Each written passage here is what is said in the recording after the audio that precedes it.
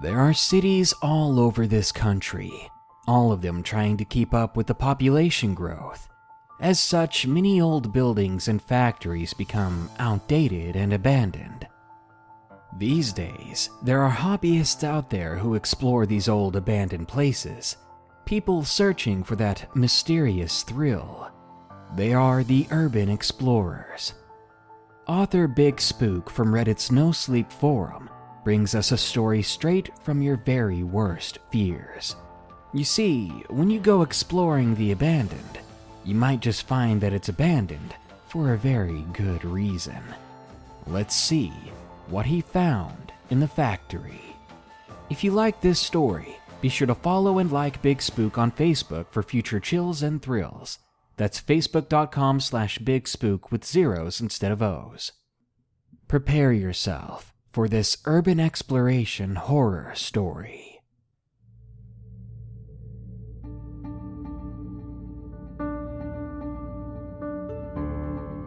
Some of you may or may not know what urban exploration is. Urbex is basically the idea where you break into abandoned buildings, facilities, warehouses, etc. for the sake of either a good spook or just a genuine adrenaline rush. Since this action is particularly illegal, urban explorers usually tend to go at night. I'm not an ordinary adventurer. I'm also an artist. I've been a graffiti artist for approximately 10 years and counting. But due to recent events, things may be subject to change. So I practically scoured every square foot of my city. I live for this kind of thing. Countless drunken nights involving cigarette butts, empty beer cans, and amphetamines. I'm what lurks in the night, while the rest of you are sound asleep in your soft and cozy beds. Don't fear though, I usually do not want anything to do with your wallet or your home. As long as you refrain from dialing 911 and you mind your own business, we're cool. This particular location piqued my interest while wasting my employer's time and money looking for new spots to paint via Google Earth. It's such a fascinating tool. It's really revolutionized the world of discovery. Although it takes away from some of the mysterious aspect in a way, it seriously saves me time trying to discover these places manually. About a 5-hour drive north out of the city according to the coordinates given and a trip planner. No big deal, I got paid vacation and I could not wait another 4 days to start my journey. I made the decision to leave sick from work and prepare myself for the drive so I could leave first thing in the morning the following day. Morning came and I've never been more excited to road trip in my life. Stacking paint in the trunk of my car, I swung by my local pusher's crib and picked up a little something. From then I began my long trip. After endless miles of winding road that followed the curves of the mountain pass, I came to a road that seemed correct according to where my GPS could take me. You can only pinpoint a destination to get you so far via automobile, so I had to improvise the rest. Turning off the highway pass, I pulled up to one of those safety yellow gates that stop cars from accessing the road further. Thanks to my handy bolt cutters, I broke the chain sealing the gate and swung it open. I closed the gate after pulling through to avoid any unwanted attention, and I made my way down the steep upward dirt road that went further up the mountain into the woods. God, I drove what felt like an hour down this mundane road. I felt as if I drove any longer, I'd end up in the clouds before reaching the access point to my destination. The path eventually became too rough for my all-wheel drive car to handle, but this was anticipated. I managed to come across an offset where I could pull over and safely park my car. At one point I could imagine that this road was intended only for diesel engine off-road vehicles to access, since the driving conditions were very severe. Then again, I didn't have the slightest clue what I was getting myself into. By this time, it was about 4 p.m., and the sun was starting to descend behind the congregation of trees that towered over me. I could see the warm breath trailing from my lungs and evaporating into the cold autumn air as I hiked the remainder of the way. As I proceeded further up the mountain, I noticed the trees surrounding me seemed to lean over, as if they were watching me, like a rat in a maze. I brushed it off as a little paranoia due to the mind-altering substances I'd consumed. There I was, greeted by a chain-link fence. Perched across the top of the fence was coiled-up razor wire. This didn't deter me since I always carried sharp wire cutters in my bag. I clipped a hole in the fence big enough for me to easily squeeze through, and discreet enough for no one else to notice the security breach. Trekking through the plowed-out dirt road clearing leading up to the facility, 2 silos stood tall and menacingly overlooked the giant industrial building that sat alongside them. The exterior of the warehouse was a rusted and aged dark burgundy, similar to dried blood. My heart began to race as I drew closer. This place was gigantic. As I approached a metal door, I reached into my pocket and pulled out a cigarette. After taking the first pull, I inspected the door to notice that it was already kicked in. My first guess was that there may have been squatters, which I'm always prepared for, but this was puzzling. Why would there be people holding up all the way out here? The nearest civilization is at least a 2-hour drive alone, so I couldn't imagine how long and exhausting the walk out here would be. My second guess was that it's already been scavenged, which would be a disappointment. It's definitely more rewarding to know you're the first human being to explore a place that's been abandoned for probably longer than I've been alive. I double-checked to make sure I had my box cutter and switchblade on me, which I did, and I proceeded through the broken door. The smell of damp, rusted metal and mold ambushed me as I ventured further inside. Tall, windowless walls blocked any natural light from making its way indoors. I reached into my bag, pulled out my headlamp, and turned it on to better inspect my surroundings. I was partly correct on my first assumption. Crude, illegible writing with an industrial solid paint stick was scattered across the walls of the dark corridor. I passed by a few doors which just led into an office, a bathroom, and a break room. Following that was another steel fire door with a sliding bar lock. I pulled the lock mechanism that sealed the door and opened it up. Upon opening the door, a wave of foul, rotten odor came rolling into the corridor from the room ahead. I gagged and wheezed. My mouth began to fill with saliva as I forced the stomach bile back down my esophagus. The putrid smell resembled rotting carcass being burned alongside an old tire. I didn't allow this to deter me. I moved onward, and eventually my nostrils became used to the horrible stench. Warm air brushed against my exposed skin as I passed through the threshold of the door, as if someone had an industrial heater running. Obviously, this wasn't the case, as there wasn't any power running through the building at all. I found this rather odd, due to the fact that it was mid-November at the time, and I was just freezing my ass off moments ago. I don't know why that didn't throw up any red flags at the time. To be honest, I think I tried to just come up with some logical excuse to the significant temperature change. I digress. In the center of the room stood a giant cylindrical industrial pump, with all sorts of worn and tattered hoses connected to it. Each hose seemed to trail off into different directions, porting into surrounding rooms through some sort of irrigation system. Surrounding the pump was a conveyor belt that led to a small hole that carried on into the room ahead. This whole thing was fascinating, so in my mind I said to myself, I gotta write my name on it. So I proceeded to climb the structure of the pump to reach my arm out with a can of paint to get to the most visible point possible and make my mark. Upon climbing up to the summit of the large machinery, I peered down into the pump. Light from my headlamp illuminated the idle reservoir. It looked like a residual, thick black tar-like liquid sitting at the bottom.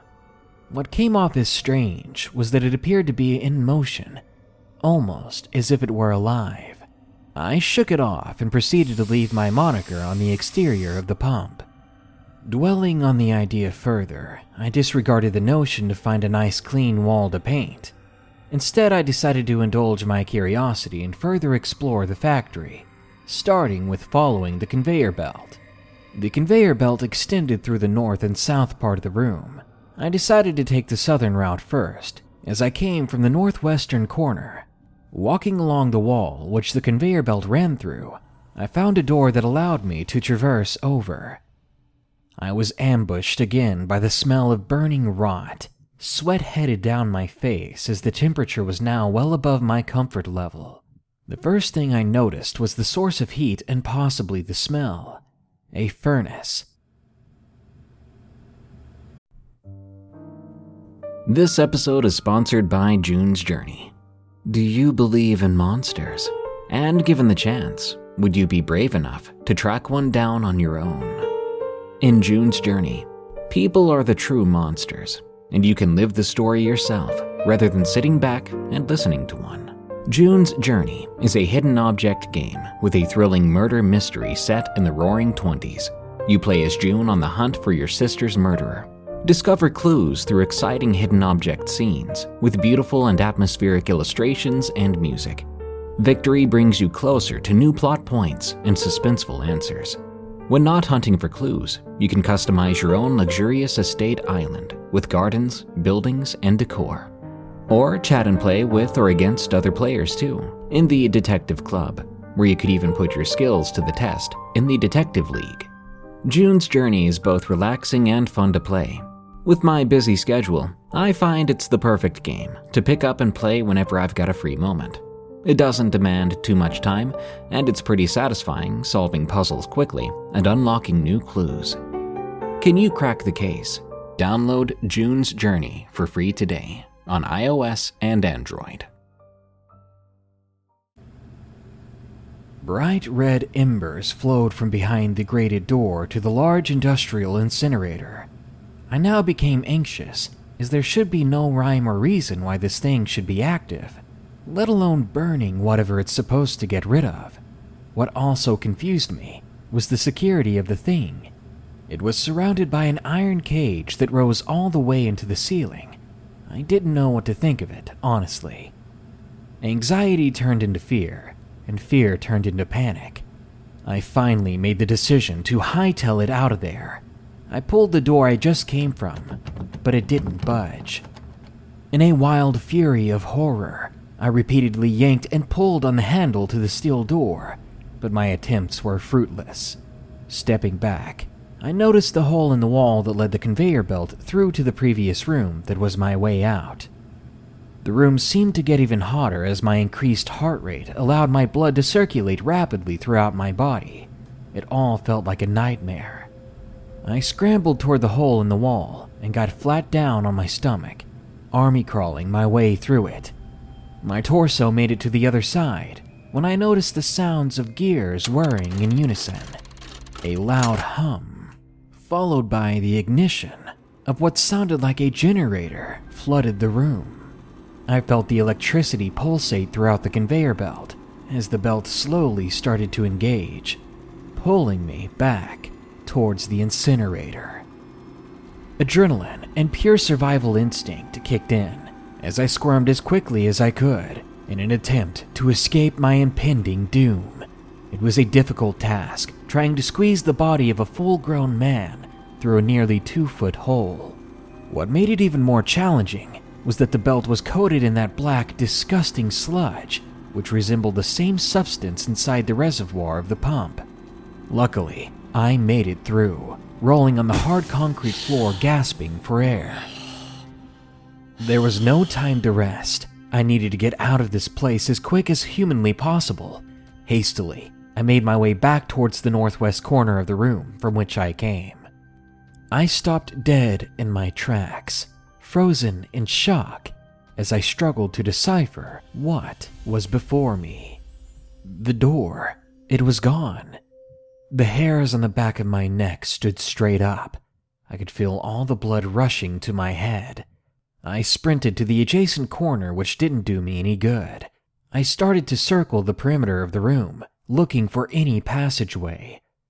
Luckily, I found a door that I didn't seem to notice before. I pushed through with enough force to take down an NFL lineman. It gave way with easily half the effort, but I wasn't going to take any chances.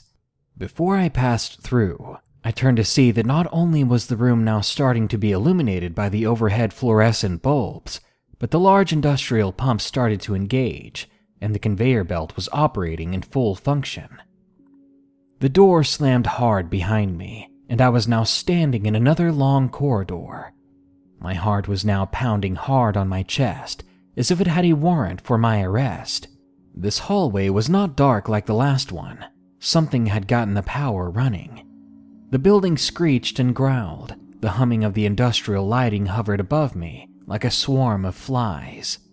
Crude scribbles covered every square inch of the walls beside me in an endless pattern, each symbol perfectly resembling the next sequence of illegible text. Following the long hallway, looking for the green glow of an exit prompt, I found myself standing in front of a door that stuck out like a sore thumb. Finished wood with a golden handle, the door was in pristine condition. I cautiously turned the handle and stepped inside. The room was also covered in the same scripture. Even the ceiling was completely filled. It was so flawlessly executed, I couldn't help but have a slight amount of admiration for the detail. There was no furniture, but on the wall directly across from me in the center was some sort of glyph inscribed in the wall like a centerpiece. The room itself felt soundproof. It was so silent, I could hear my blood circulating through every vein in my body. The glyph on the wall ahead of me seemed almost as if it were breathing. There was a shut eye that was imbued into the crest of its design.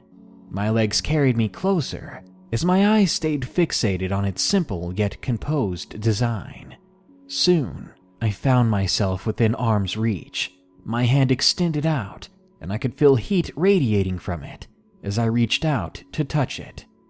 The eye in the center shot open, and there was a blinding flash of light. Pain pulsed throughout my entire body, and it burned as if I had been tossed into a fire. Within that same moment, my vision started to return. I hadn't moved, but the glyph had vanished, replaced with the smooth dark brown finish of wood paneling in its place. My body spun around, and it almost seemed as if I were in a whole different area. The room looked familiar, but there was no scripture on the walls. It all looked brand new, as if I were thrown back in time to when this place first came to be. The loud machinery pounded through the wooden door head as I made my way back across the room. Approaching the door, I put my ear up against it before turning the handle. Anxiety once again took hold of my body. The growl of something sinister passed by as I was going to open it. This nightmare I had seemed to fall into was getting more terrifying by the second. For a moment, I started to sob. All hope seemed to be lost, but I was stubborn. There wasn't any explanation that my mind could decipher which would ease my distress. The only thing I could do was survive. The sounds faded, and I cracked the door open to peer into the hall. Again, all the writing had been replaced by the polished metal, wood paneling, and smooth concrete floor. I waited for a moment, then slipped out the door and went the opposite direction from which I came. The pipes above gave promise that they had to lead somewhere out of this place. I had no general direction I was heading, other than blindly following the only lead above my head. Proceeding down the hallway, I kept my head on a swivel. The last thing I wanted to do was have an unexpected encounter with whatever creatures occupied this facility. I just wanted to slip out unnoticed and get as far away as I possibly could. After a few turns, the pipes led me down a giant double-swing door. I pushed my way through carefully, and my eyes widened at the horrific sight before me. The ceiling rose as high as the building would allow. Hanging from the top was some sort of giant chandelier-looking device. Countless bodies were attached to it, covering every inch of the hanging object, which made it appear as if it were a cocoon of human corpses. Each of them hung upside down, dangling from their feet like wind chimes. Their necks were sliced wide open, allowing all the blood from their bodies to drain into the giant collection funnel below. Attached to that funnel were the pipes that hung over me and led back towards the previous room. If I hadn't been so strung out on drugs, I'd have passed out right then and there. I walked around and examined the gruesome harvest when I suddenly heard the swing of the door I came in from. Faster than a leopard on crack, I lunged behind a stack of crates on the other side of the room and hid. Giant hairy hands reached out and peeled off the bodies that had ended their yield of blood and were replaced with fresh ones. I cringed and averted my eyes before I could catch a glimpse of the creature, but I heard the sounds of tearing flesh, followed by the heavy stream of liquid making its way down the pipes of the collection machine.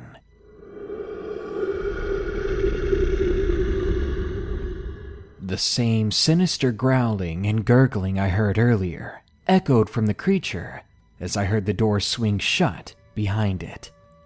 One thing I was grateful for was that I did not catch a glimpse of whatever the hell was responsible for these heinous crimes.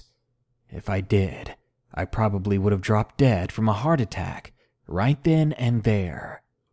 Once I knew the coast was clear, I exited through a door on the opposite side of the room. Blindly, I ran through the next corridor and down a set of incredibly large stairs. It started to get hot, not just hot but humid as well. Like a small bathroom after a long steaming shower. Sweat spewed from every pore in my body as I sprinted into the darkness. Eventually, I was completely surrounded by shadows. Slowing down to a steady walk, I reached up to turn my headlamp on again when I stepped straight through a giant stringy spider web. The web was thick and heavy, nothing that seemed natural to spiders in this region. I scratched and pulled at the strong silk that covered my body. It felt as if I were trapped inside a fishing net. My headlamp shined onto the tuft of web that now laid on the floor. It glowed in the light, the color of ivory, and stretched across the 12-foot wide dirt tunnel I now discovered I was inside. The muffled, familiar thumps of the industrial pump overhead caused specks of dirt and pebbles to come raining down on me as I approached the end of the tunnel. I came to a gaping hole just about another 50 feet further and felt a horror so immense that English words couldn't even come close to describe it. The hole was a passageway to a large cavern underneath the factory. Massive webs as thick as rope were spun all around the cavern, entangled between stalactites, wrapping around the sharp structures of calcium hanging from the ceiling like icicles. Surrounding the floor were what appeared to be egg sacs that were stacked like boulders well above my head. Green pus oozed from small orifices like infected wounds on rotting flesh. In the center of the cavern was a gigantic arachnid that nearly consumed the entire area of the cave. Its long legs were curled up underneath its body, with its head pointed downward toward the ground. Tubes protruded from its mouth, leading upwards into a passageway above. Snow-covered fur covered its entire body and head, nearly blending in with the thick silky webs that surrounded it while it was in a deep slumber. My skin must have turned pale as the spider's fur, as I stood there paralyzed in fear.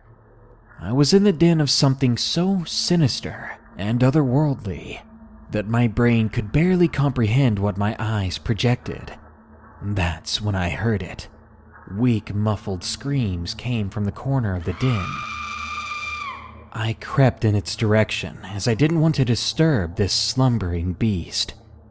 The sounds of distress grew louder and more furious as I approached a set of green eyes buried in webs. My heart nearly jumped out of my chest. I pried and pulled on the webs that were tightly wrapped around its captive.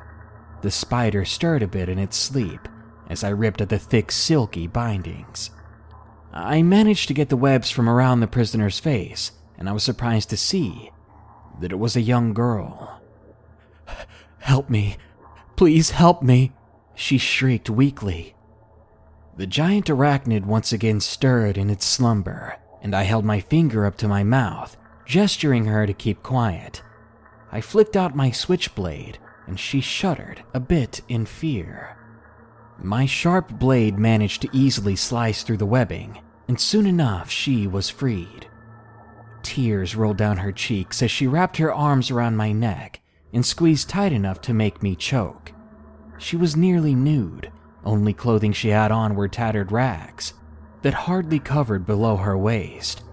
I noticed a stream of dried blood that had come down from underneath her garments. Within a millisecond of her release, the beast's eyes shot wide open.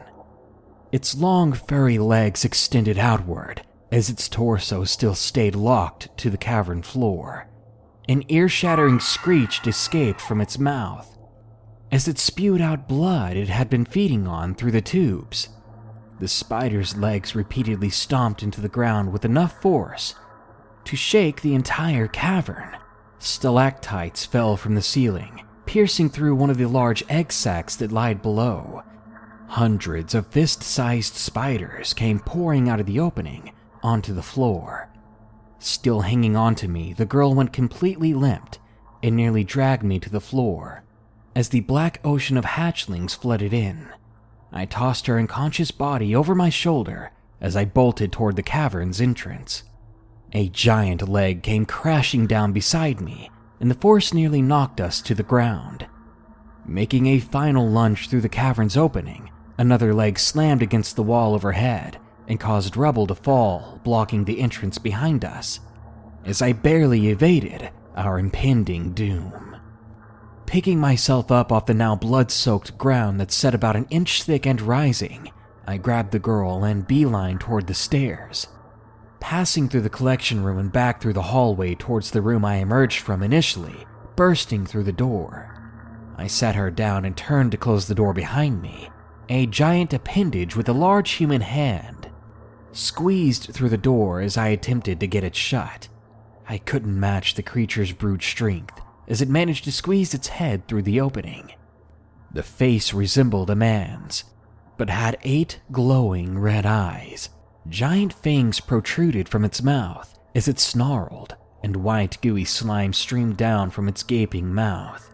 Leaning into the door, I grabbed my switchblade and jabbed it into one of the monster's eyes. It screeched as it retreated from the opening, allowing me to get it shut and sliding the lock into place. At this point, I was operating on pure instinct. I had no clue why I cornered myself back into this room, but if I'd gone any further, that thing may have ended it for both of us. Looking around the room for any sign of a way out, I got an idea. The glyph itself was only drawn on the wall. Since this dimension lacked the same inscription, why couldn't I just change that?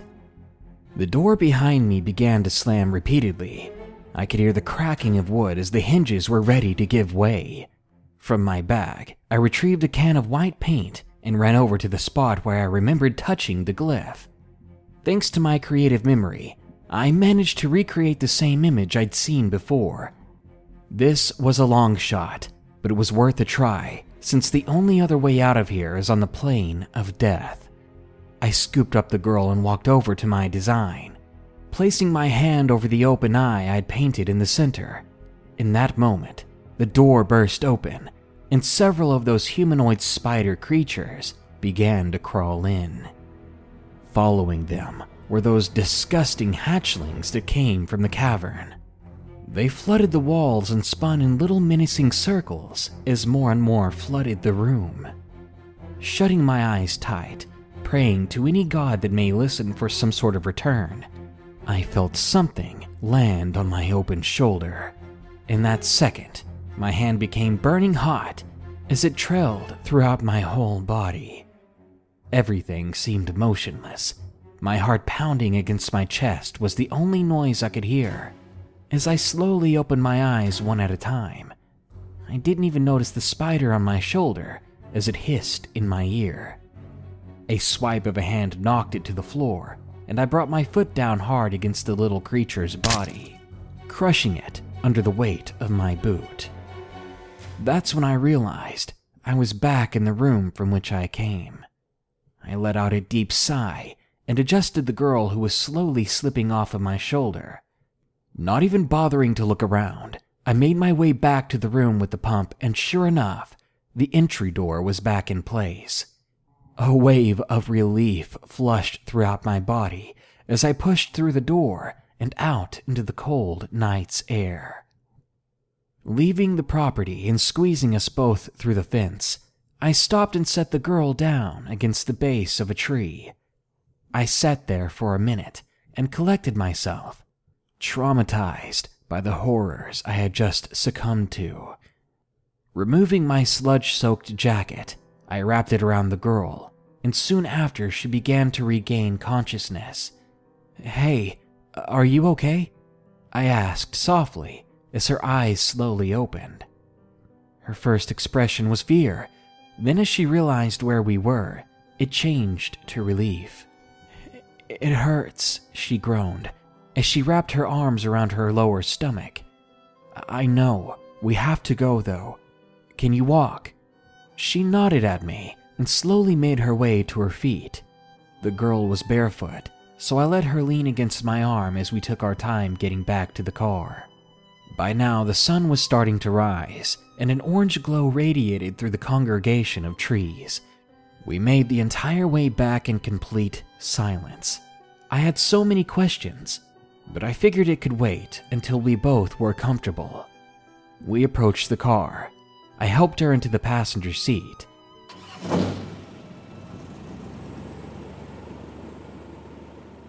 After firing up the engine and making our way back towards home, I gave in and I broke the silence. "How in the world did you get there?" She nodded and shrugged her shoulders, still holding her hands against her lower stomach. "Were you hurt? What happened? Why didn't they just eat you like the rest?" I prodded, not giving her enough time to answer. I didn't yield any response to my barrage of questions. She only groaned and clenched her stomach tighter as she rested her head against the window. Reluctantly, I didn't push for any more answers, and we continued on in silence.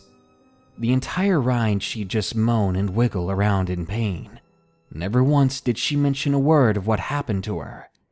I don't know if it was due to shock, or if she just couldn't muster up the courage to relive those experiences. Either way, I felt like it would have been a harsh move to pester the poor girl. Once we got into town, the groans turned into screams. Her nails were digging so hard into her lower torso that blood started to show as they broke through her skin. I already intended to get her to the hospital, but now the anxiety was setting in. Unsure if it was due to the high levels of amphetamines I'd have consumed throughout the day, or the fact that this girl was now screaming at the top of her lungs just 2 feet away from me. Regardless, I put the pedal to the floor and recklessly made my way to the ER. We skidded into the emergency entrance of the hospital. Within minutes' time, I was greeted by 2 associates rolling a wheelchair out. I unlocked the door, and they grabbed her out of the car and took off. In a moment of panic, I made the decision to get out of there, since I had no connection to the girl, and I'd rather not involve myself with any police or hospital staff. Needless to say, I'm glad I left, because on the ride home I looked over onto my passenger side floor, and what I saw made me sick to my stomach. Sitting on the floor was a stream of that thick blood-soaked silky web. A sickening thought crossed my mind that those creatures, the ones we encountered in that otherworldly realm, they had more than just feeding on their agenda. I'm writing this to you now as I pack up the majority of my belongings. Whatever happens, I don't want to be anywhere near this place. And for those who happen to be around when those things' sinister plan unfolds, well, good luck.